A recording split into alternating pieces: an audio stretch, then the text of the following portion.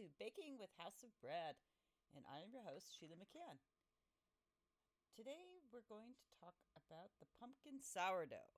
I introduced this bread last year, and when we made it last year, it was a big hit, but it took a long time to form. The problem is it's one of those breads that we introduced during our busy holiday season, which is Thanksgiving and Christmas in particular.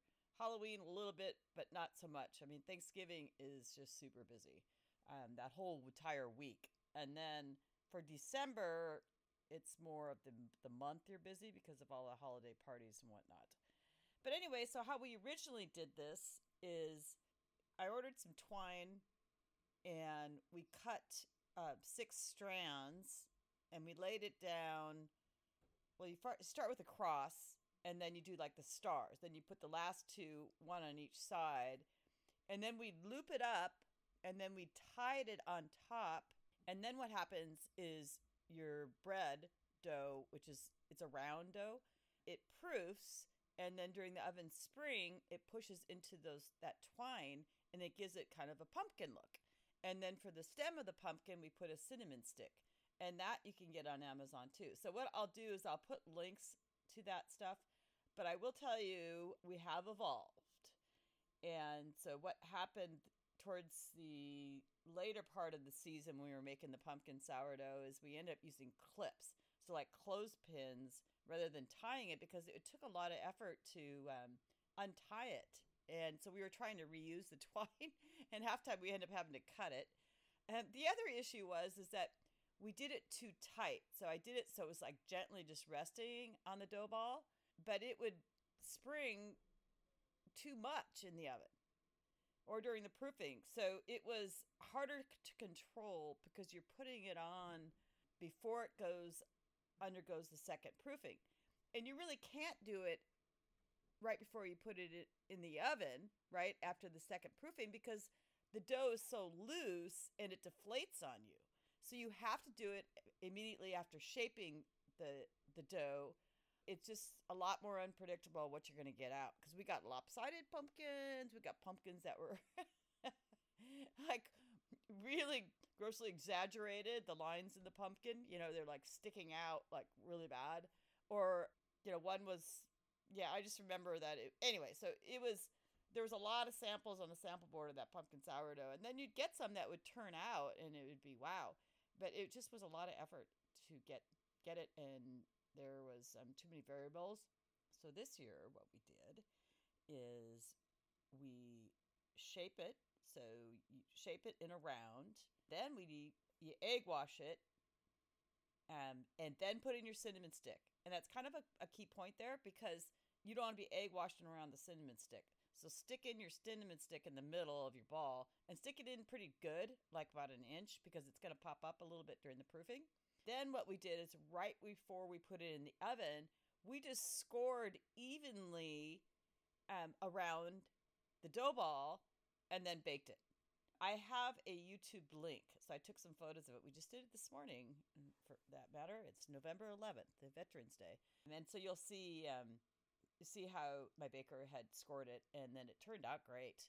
And I can tell you that it's much more consistent to score it right before you put it in the oven. 2, it's a lot easier because you're not tying twine. You're not laying your 6 pieces of twine down and then tying it all up and then pulling it all off. And if you Google just pumpkin sourdough, some photos of it, and you'll find some incredible photos from these home bakers that really take to the next level. I mean, it really is art. But I can tell you that when you're in business, you have to balance that, desire to create art with your need to make money. So you can't be doing just outrageous loaves that, they look, like I said, they're scoring on each, all over it, and they're doing the twine. And I'm sure the photos that you see on the internet, those are the good ones. right? They don't show you all the mistakes they made. It's kind of like when we were first doing it, all the goofy looking ones. I certainly didn't take a photo of that and put it on our social media. So just remember that when you look at those photos. But anyway, so you can do it either way. So I'm just trying to give you an easier version. So maybe you want to start with the easier version of scoring it right before you put it in the oven rather than using the twine. And then if you choose to use the twine, I mean, by all means, give it a shot. But you just want to leave about an inch extra of time, the twine on top. So it's really like kind of almost falling off the pumpkin. That way it'll allow it for room to grow during the second proofing time, and then also your oven spring. I'm going to give you the recipe, and as always, I will give you the recipe in the show notes, so you don't have to worry about writing it down. And what we did really with this recipe is I took our regular sourdough recipe. We just played around. We added pumpkin puree, we added cinnamon, and we added brown sugar. I didn't want a sweet pumpkin swirl, but if you've ever tasted just regular pumpkin puree, it's not so good. it really needs the brown sugar and cinnamon. Like I said, the advantage of home baking is you can bake to your own taste. And in this recipe, it calls for a teaspoon of cinnamon, but if you wanted to use a half a teaspoon of cinnamon, a half a teaspoon of ginger, or whatever, allspice, or whatever your favorite seasoning is, you're certainly welcome to do so. I do like it better with brown sugar versus white sugar or maple syrup. And remember, when you're kind of substituting some of those liquid ingredients, you have to adjust the recipe. So what we ended up doing is backing down the amount of water, and then we added a touch more of the wheat flour because I like wheat flour in my sourdough, and we still have the majority of white flour though. So that's how we created this. What we're going to do is we're going to put in your ingredients into a mixing bowl. And so it's 3/4 cup of sourdough starter. And if you don't have any sourdough starter, I covered it in an episode how to make your own sourdough starter, but you can also try to go to your local bakeries and buy some. So we sell it, and it's $4, I think is what we're charging for it. And then it's easier to maintain it after that. And then your water, it's 3/4 of a cup of water. It can be room temperature is fine. I don't necessarily need it warm because what you're ideally going to do with this loaf is put it in the refrigerator overnight. And the reason why I like to refrigerate sourdough overnight because the cold proofing process allows the dough to get more sour but not overproof. But the same time is let's say you got a dinner party and you're working, 40 hours a week and you got a lot going on. You just don't really have time to put it in the refrigerator and then take it out and let it get to room temperature before, playing around with it. So just go ahead and do it just all in one shot. It's fine. It's still going to be good. It's just not going to be quite as tangy. So 3/4 cup of water, honey, it's 2 tablespoons of honey. If you like to substitute molasses, it's an even substitution. I prefer honey, though, for my palate, but some people they're vegans and they don't like using honey, so you're welcome to use molasses if that's the case. So yeast, it's 1 package of yeast or 3/4 of a tablespoon. Salt, 1 tablespoon. White flour, it's your white bread flour, preferably, is 3 cups. And then your whole wheat flour, it's 1 cup. And I think you're going to need a 1/4 cup, but I want you to hold that back. So when you're putting this all in at one time, just put in the 1 cup of wheat flour and save the 1/4 cup. And then when you're kneading, and I'll talk about that in a minute here, is you can add that 1/4 cup. You can add it on the table. You can add it until you get the right consistency. And the reason I say that to hold it back, and that's a good idea in all recipes when you're first starting, is hold back a half a cup or so, is because it's much easier to add flour to doughs than it is to add water. The other thing to remember is that doughs only get drier. They don't get wetter. So you want to err on the side of your dough being a little bit on the sticky side. Brown sugar is 3 tablespoons. Your pumpkin puree is a half a cup. All honesty, we use canned pumpkin in the bakery. If you wanted to roast your own pumpkin and really go to town with the scratch pumpkin puree, then by all means do so. I'm sure it will taste better. Okay, and then 1 teaspoon of cinnamon. I prefer for your new bakers out there to use your hand and just sort of move it around. And even if you're not new bakers, I kind of still want you to use your hand. I tell you why, because we're going to turn it over to the machine, assuming you got a mixer at home. But you still got to get the right amount of moisture in there. It just helps to get it right closer to at the start of your kneading process. Just take your hand, move it around, get it in a ball, and it's going to be sticky on your hand. If it's not sticky, then you need to add some water or check your measurements.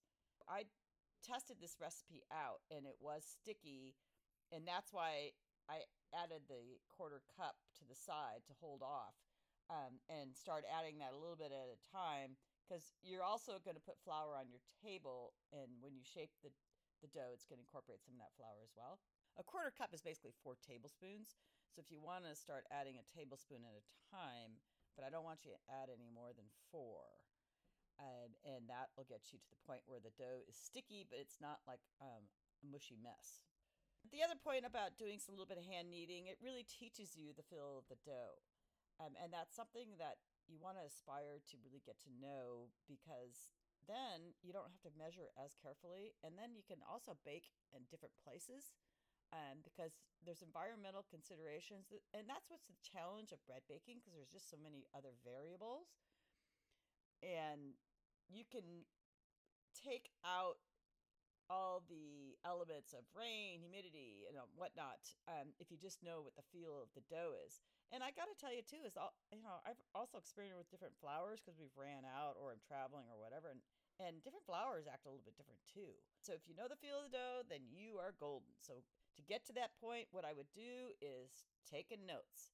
You take notes and then you compare it to the end product, because all honesty, you never really know for sure how it's going to turn out until it comes out of the oven. And then you'll know, oh, this is a really good loaf. What did I do this time? What happened? Or if it doesn't turn out so much, it's like, what did I do different? I thought I did the same thing. So it really is a good idea to take notes of your environmental considerations.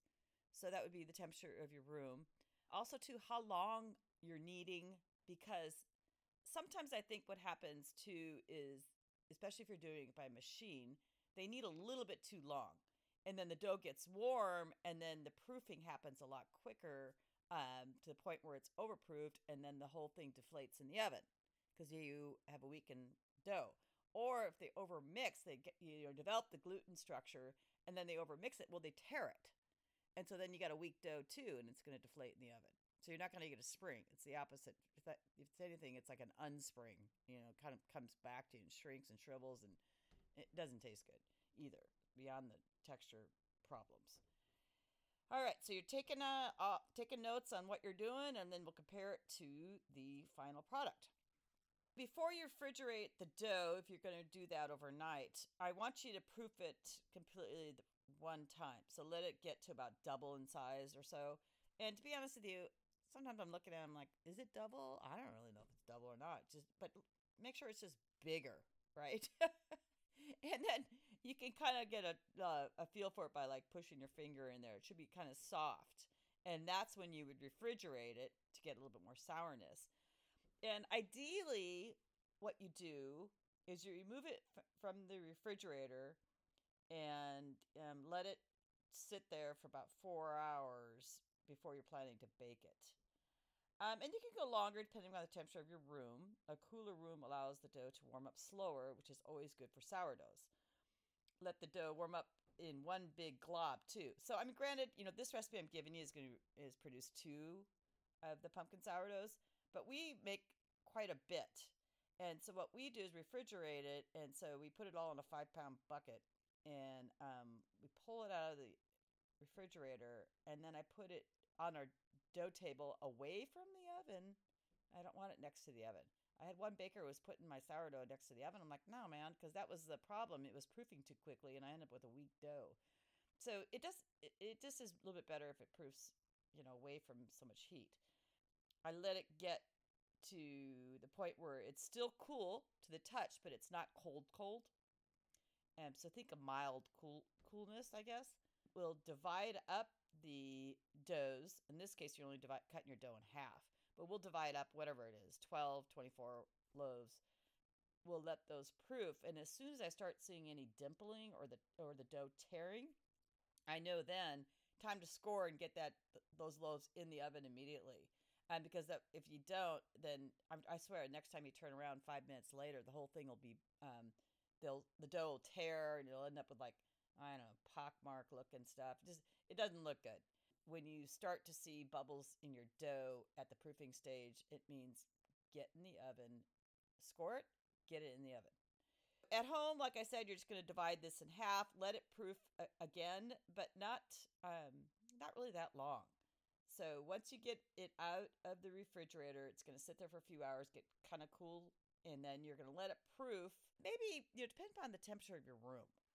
And so I'm going to say your house is, whatever, 70 degrees. I probably would let it go, 20 to 30 minutes. And if your house is colder, a little bit longer. If your dough seems really cold still and it's not warming up, then let it sit longer. But you want to spray it. I would kind of spray it for a while. So I like to spray my sourdoughs anyway because it produces a little bit harder crust. And it'll stop it from tearing quite as much too. Something that if you want to use the twine, you can. I would check out our YouTube page and you can kind of see how my baker did it. And you can see she did it really quickly. It's just a lot easier doing the original strands. But like I said, you at home, you don't have to worry about being efficient with time or making money. So you can just want to be able to enjoy yourself, then by all means do. I like to set this at an oven temperature of 425. And I will tell you, though, we bake most of our breads at 350. So we've been baking the pumpkin sourdough at 350. But if I've just made this and I got one batch left, ideally at the end of my bake, I turn my oven to 425, and what I do is I bake it for about 15-20 minutes because I want to get a little bit of a darker crust. And then what I'll do is I'll turn down the oven to about 350 degrees and continue baking for about another 15-20 minutes until the internal temperature of the dough reaches 185 plus. And the problem, if you bake it all at 425, it gets almost too hard of a crust by the time you get the internal part of the dough baked. And so, perfect world, we're baking at 425, turn it down to 350. But like I said, we don't live in perfect world. So if you're in a production situation and your oven's set at 350, just let it bake at 350. And if you like a super hard crust, keep spraying with water, you'll get a harder crust and hopefully you won't be burning it if you want to keep it at a 425 temperature the whole time. But you're just getting a little bit risky. That's going to be too brown. And I like the orange pumpkin look. Specifically added a little more pumpkin puree to my sourdough than the first recipe we came up with because I want it to be a little bit orange. I mean, it's not like bright orange, which would be kind of weird looking anyway. So it's just an orange tinge to it. And we sell that in the bakery for $7.99. Our normal sourdough, a 2-pound loaf, sells for $6.99. So we get a little bit more money for it, and it's also a pound and a half. And it does take a little more labor, but not like it did with the twine. Everybody enjoys this season. I'm going to come up with a few more pumpkin items, and we've got some cranberry orange coming up too for the holidays, and then we go right into Christmas with all the holiday baking there, which is a lot of fun. But we bring out all the specialty loaves, whether it be your gingerbread and your red velvet, we do Santas, we do Christmas trees, Stollen, panettone, all of that. So I will release those episodes as well. I did release some of them last year. The Stollen, I know I did. I look forward to hearing about how this turned out for you. And if you want to send me any photos, I can try to help you troubleshoot. And I do appreciate you listening. I do enjoy this podcast. And I have to say, I experiment more so just to make sure, I give it to you, right? That's where I came up with the, turning it up to 425 and turning it down. If you do have problems, I do want to know about it because I can go back to the drawing board and figure out maybe where, either you went sideways or I went sideways. All right. On that note, everybody, happy baking.